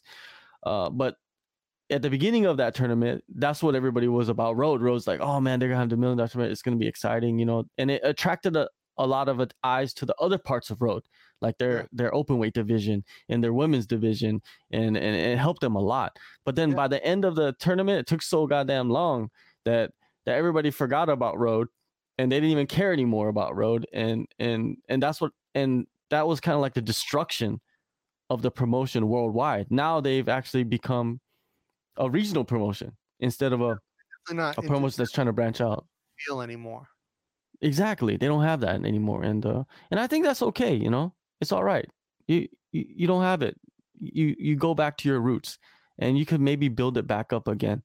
But I have no idea, man. Like I feel like Road has some international, what is it? Or not international, internal problems right now. So we'll see what happens in 2020. They haven't announced their schedule, so I don't know what's going on. Maybe they don't have one. A schedule. Yeah. You never know, man. Like I don't know what's going on, but you just hear things. We got a player hate the game in the comments. I just threw this up on the screen. He's saying that one and Risen Bellator will lock out the UFC's expansion into Asia, except in China. And I think that's okay. I think the UFC doesn't care. Like, okay, do it. Thing, right? One doesn't care about selling tickets because everyone knows they give away tickets to their events. They're not making money on the gate. If you see their financials, that's a fact. And they don't sell pay-per-views. They have 47 quadrillion viewers around the universe that they talk about every time they do a show. So they're not trying to make money in that regard. And the UFC wants to go somewhere where they can sell a gate. Singapore and China are probably, and Korea are probably the only places they can do that. That they can actually get a decent gate on an event to make the financials work. So that makes sense. Yeah. You know, I don't think the UFC cares if they're not doing shows in Thailand, Cambodia, Manila, and Vietnam, because those aren't markets that are going to give them the gate they want. 2020 is going to be the rebirth of MMA in Asia. Busters. You know, I think so, because you have all this stuff going on. We didn't talk about this 2 years ago. We didn't talk about this 3 years ago. We didn't talk about ONE versus the UFC in China. We didn't talk about Ryzen and Bellator collaborating to have more shows in Asia or even in Japan. You know, I think it's like the rebirth. You know, like how Japan, like Ryzen brought the rebirth of Japanese MMA. You know what I mean? Even though a lot of people argue about that, like, oh, they were always around. Yes, they were, but I'm saying Ryzen just put a whole Shudo before Risen came around, you know.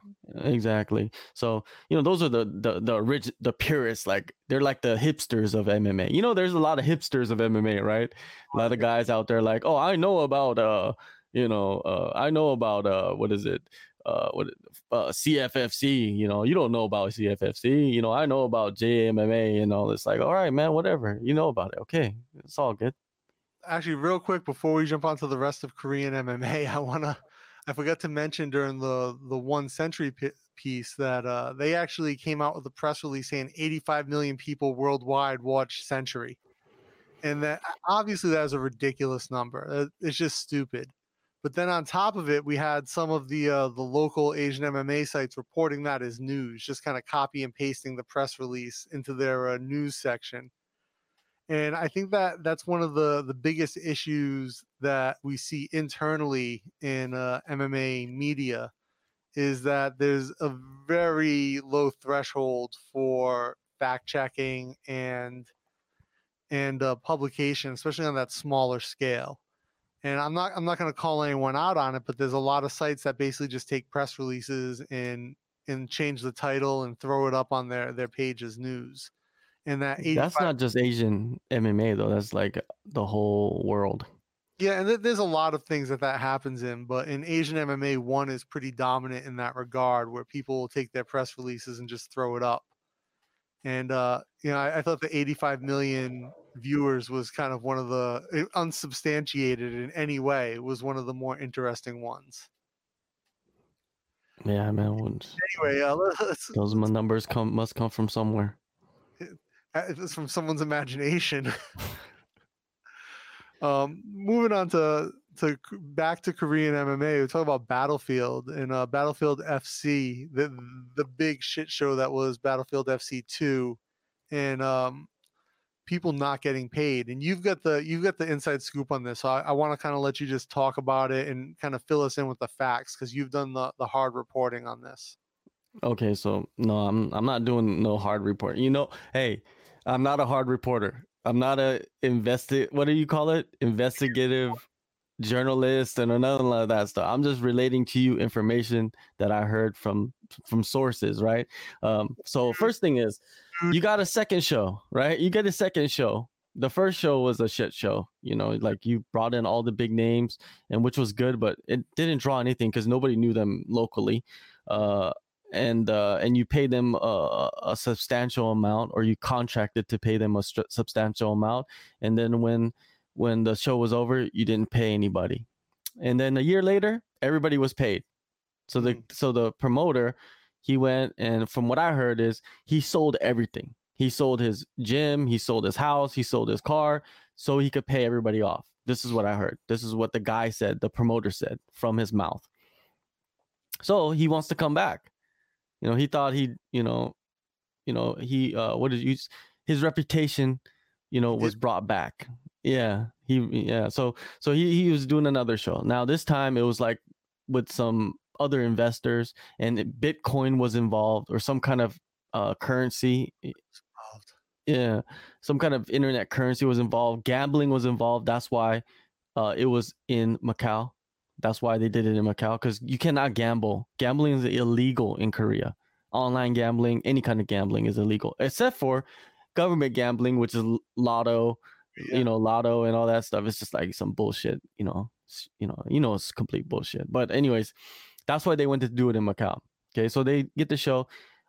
They get Tommy back. Tommy Yang, he is a former fighter, a guy that has lots of connections throughout the industry, and he knows a lot of fighters. So he gets all the fighters, matches them up, and puts the fight card together, right? So the show happens, the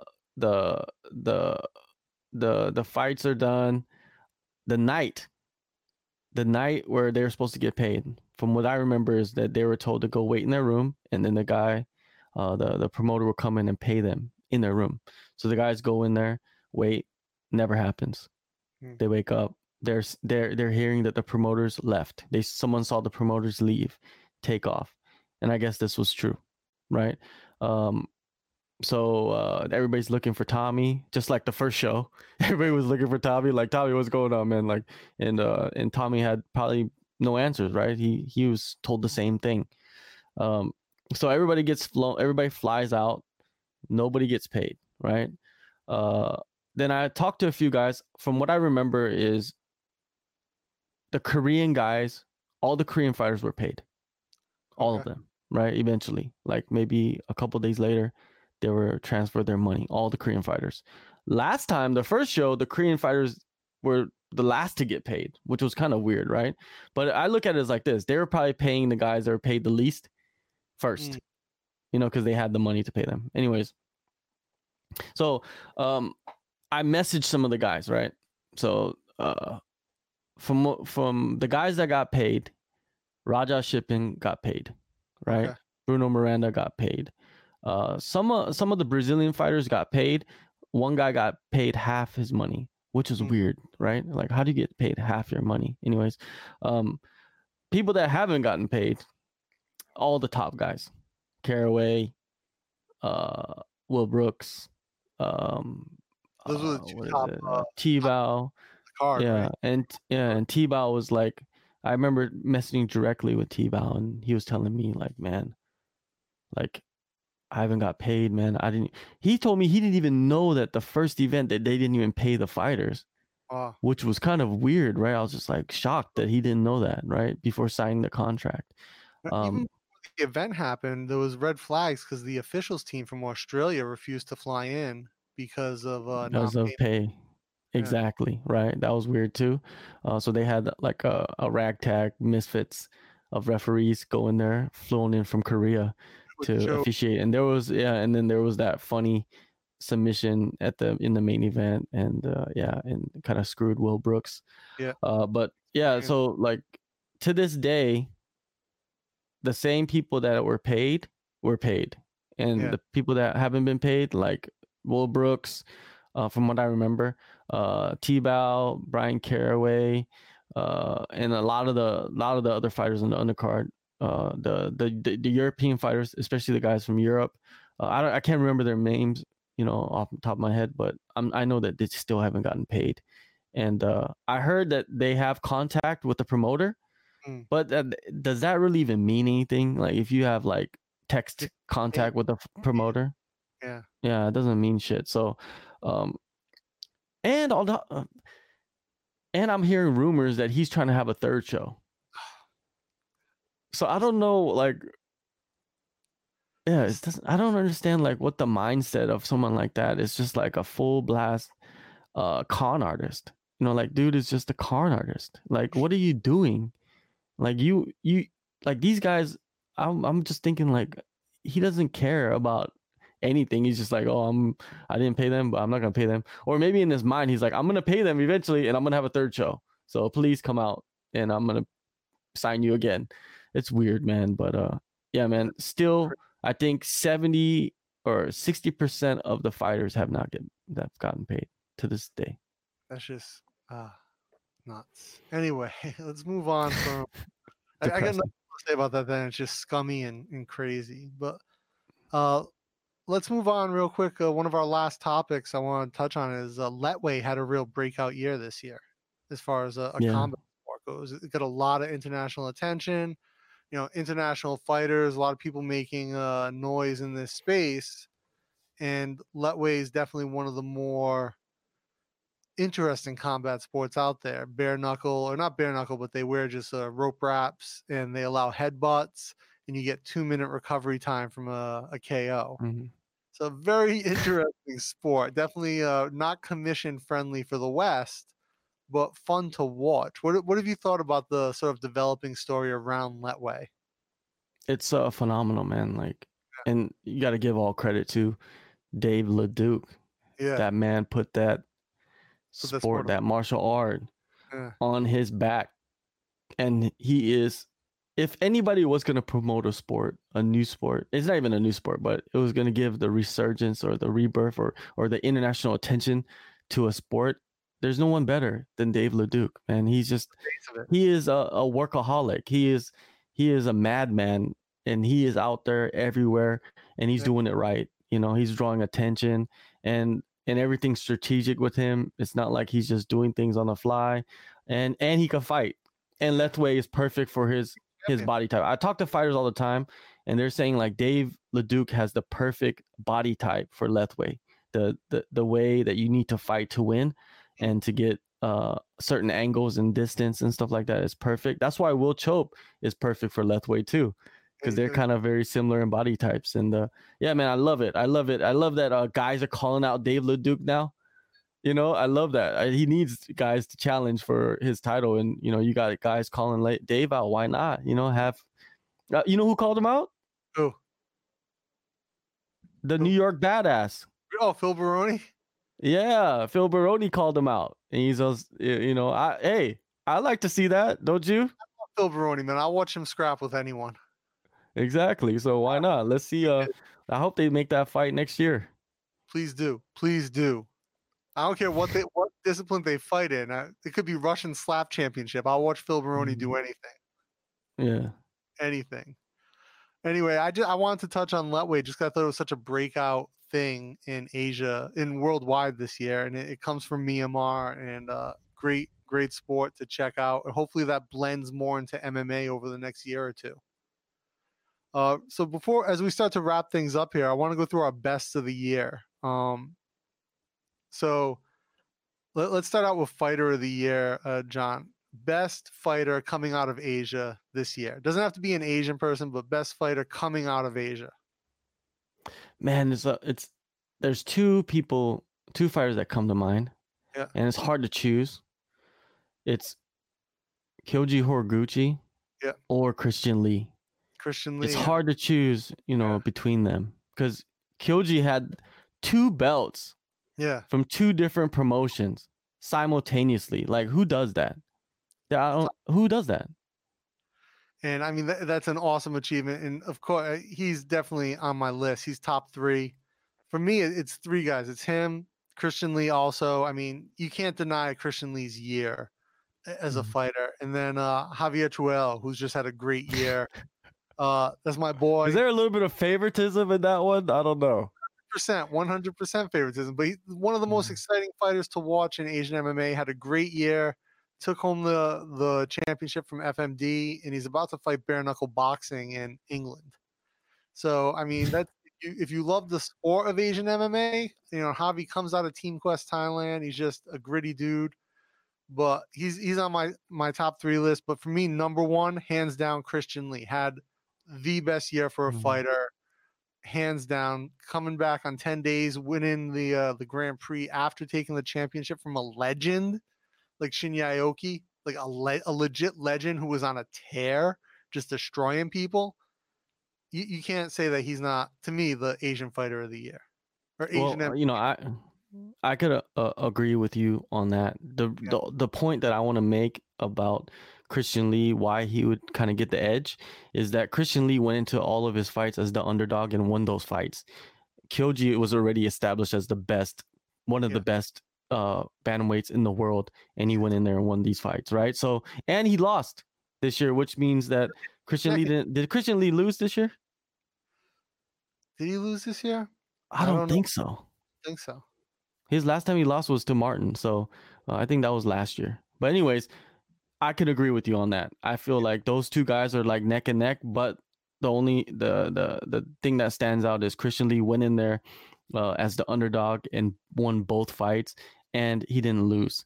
Yeah. And yeah, Christian Lee, props to Christian Lee. That kid is a monster, and he's a kid still, which is nuts, man. Like he's not even like, he's only like 20. He probably can't even drink yet in the US. In Asia though. No, in Asia you could drink anywhere. But yeah, props to Christian Lee, man. Great year as a fighter. Next up, I want to talk about event of the year, best event of the year in Asia. Man, there's so many events. There's so many events. Like I don't even remember the events. Like I watch so much fighting that I don't even like. Events are like mixed together. I don't even remember like which is which. But I don't know. That Century event was pretty legit. Either it was one of the Century, either it was the Century event, or the Ryzen. Man, which 16. Ryzen was that?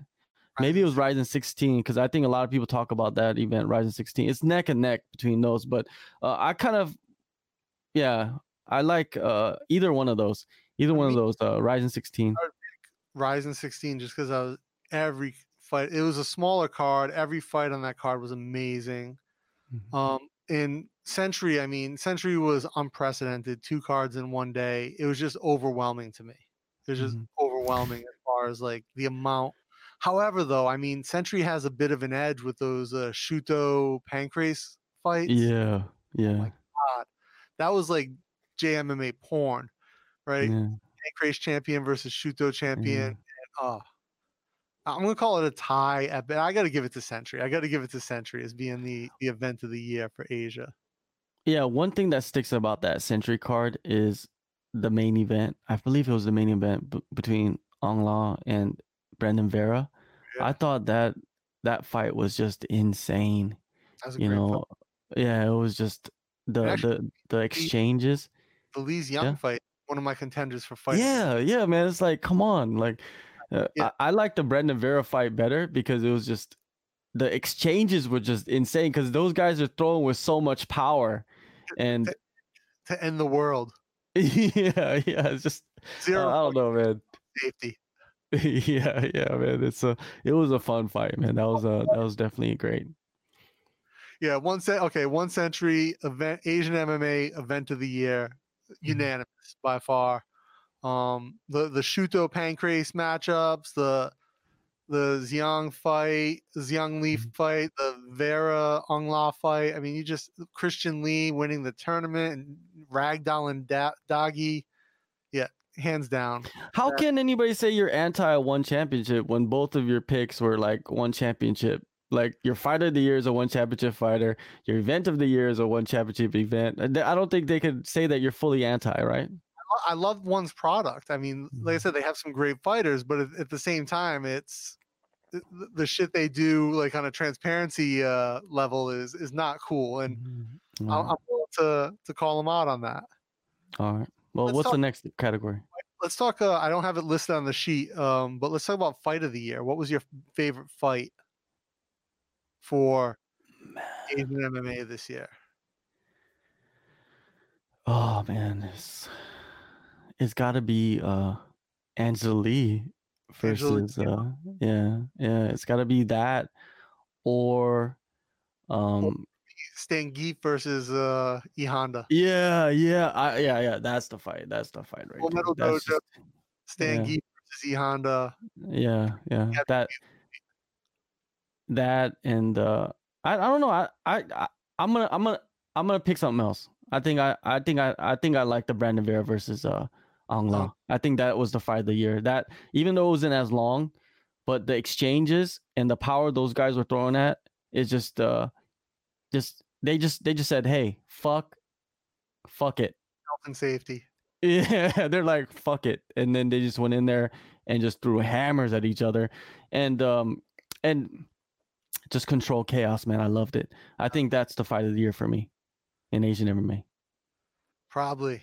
That's a good one. Like I said, for me, I'm probably gonna go with Stangeet versus E Honda in Full Metal Dojo. I thought that was an amazing fight. Two heavyweights and not what you would expect, and absolutely outstanding. But then, yeah, Angela Lee Young is those two fights. They both happened this year, or was one last year? I think they both happened this year. Yeah, I'm pretty sure. Fantastic fights, and the fact that they shared the outcome, they split the difference on it 1-1 it makes it very interesting story wise. So two fantastic fights and both great performances by each athlete. Like neither one of those was like crazy dominant. They were just both fantastic. And then best gym of the year in Asia. And I think I talked about Tiger at the beginning. I can't really give this to anyone but Tiger, in my opinion, for an Asia. Yeah, come on, man. I'm gonna make a little T-shirt for George. It's gonna say best gym of the year, not coach. Coach gets political, and if we name a coach, yo, what the fuck?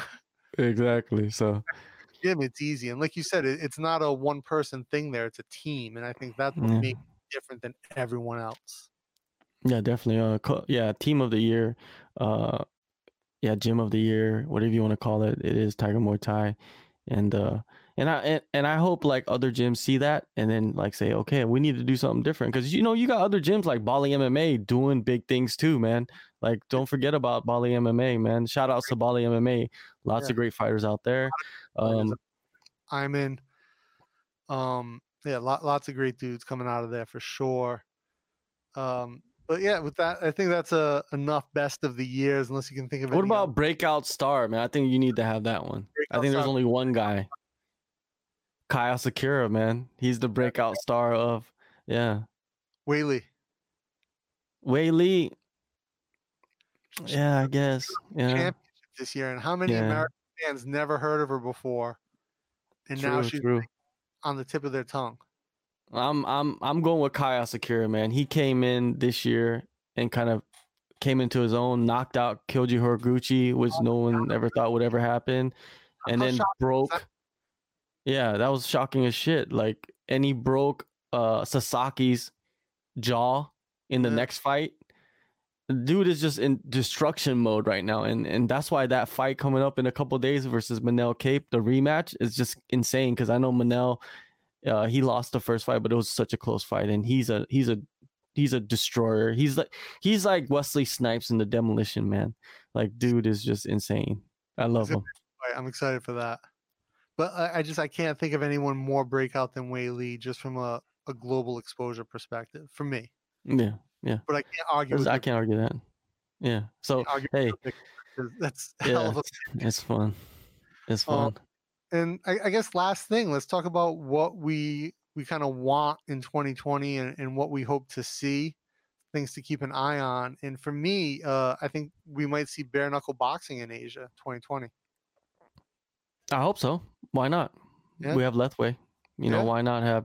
And Thailand would be the best place to spark it off. You know, they already do bare knuckle Muay Thai, so why not? Why don't they just do it in Phuket? You know, put it in. You remember they used to do those fights in the sand? Yeah, the sand pit. They used to call those barbecue beatdowns or whatever. No, that's the Tiger. Like that's the Tiger shows. But they have. I think they're bringing back the pit fights in Phuket in the next couple months or something like that, from what I heard. So you're gonna see some MMA in the pit, but bring bare knuckle boxing there. You know, let these guys go at it. And I'd love to see more transparency from One Championship in 2020. Like I said, I think their product is great. They have some great fighters. I'd love to see a little bit more transparency from them. They keep talking about. I think you'll see it. I hope that they're moving in that direction. And again, a third-party commission would make a huge difference for them. They talk about they want to go to the US. There's no way they do a UFC, a US-based show in a state with a commission with the officials they have and the policies they have. It's not going to happen. Well, I guess because of that, we're going to see more transparency, right? Because they need to go over there and deal and deal with these commissions over there. And why not? Hey, it whatever they do over there is just going to help what they're doing in Asia, because they're going to learn from that. Great Indian casino in a tent doing a show with no regulation. Oh, that wouldn't be good. But I'm pretty sure there's a lot of casinos out there, in North America. Bellator does a lot of casinos, so they do a lot of shady. We'll see what happens. Hey, as long as you can get the show in there and get the fighters paid. I don't know. Indian casinos, man, it's just, you never know what you're gonna get with these places. So we'll see what they're working on. I'm pretty sure they've been working on it all last year, all 2019. They've probably been in the U.S. going around. Back to the U.S. for that very reason. Yeah. Mack, so PR for championship. I heard that they're gonna have a show at Madison Square Garden. That's what I heard they're targeting. That New York commission, man, they might let that shit fly. I don't know, but the thing is, like, if they do, that's huge for the promotion. Because they do have DJ, they do have Eddie Alvarez. Look at the potential card. You got Eddie Alvarez versus Christian Lee for the lightweight title. You got DJ versus Adriano Moraes, both U.S. based fighters in the co-main event for the flyweight title. Then you could put Vitor on there at the third spot. You could put Brandon Vera on there. There's like all those fighters are based in the U.S. and they already have big followings. Why not? Rumors of December 2020 for one championship in New York. I know that's their target, but I've been unable to confirm any of that. Yeah. Well, we're just spitballing. What's that? So we're just spitballing ideas. Another thing I'd love to see next year, sticking with one championship, is more Pancrase Shuto crossovers. Oh my God, I'd love that. Yeah, I would love that, and I would love for them to go to other countries, and bring in other promotions too, and bring in their champions to face, let's say, a Pancrase champion versus, let's say they work with some promotion in Korea, like Double G, and they have a Double G champion. Let them fight each other on the undercard of one of the shows. I love that idea. Why not? Why not do that? It's like porn. I'd love to see it. Yeah. How about you? Anything else you want to see in 2020? That's it, man. I just want Asian MMA to expand. I want one championship to expand. I want Rise and Bellator to expand in Asia. I want the UFC to expand in China.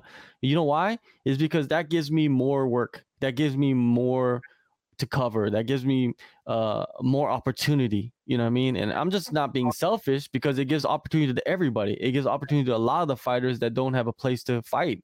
And if Bellator comes and does more shows, that means they're going to give opportunities to guys that didn't have opportunities in the past few years. It's always good. Expansion, always good for everybody in the industry altogether. Yeah, say that. I definitely want to see China blow up in 2020. Yeah, Chinese, and I want to see it front and center in 2020. It's going to be the Cold War all over again. All right, with that, I think we're coming to the end of the show here, John. I want to thank you for taking the time to come on with me and talk shop about 2019. I really appreciate it. No worries, man. Always good. Always good.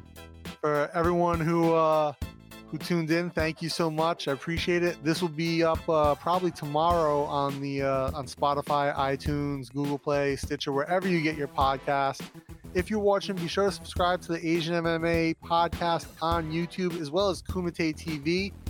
All the links will be in the show notes. You can see the links to Kumite TV on YouTube and Twitter. Same with Asian MMA podcast. Keep following both of us. Hopefully, we'll be doing a lot more collabs as well in 2020, John. I really enjoy it. No doubt, man. Yeah, man, for sure. Thank you so much, and I appreciate your time. We will see you next time.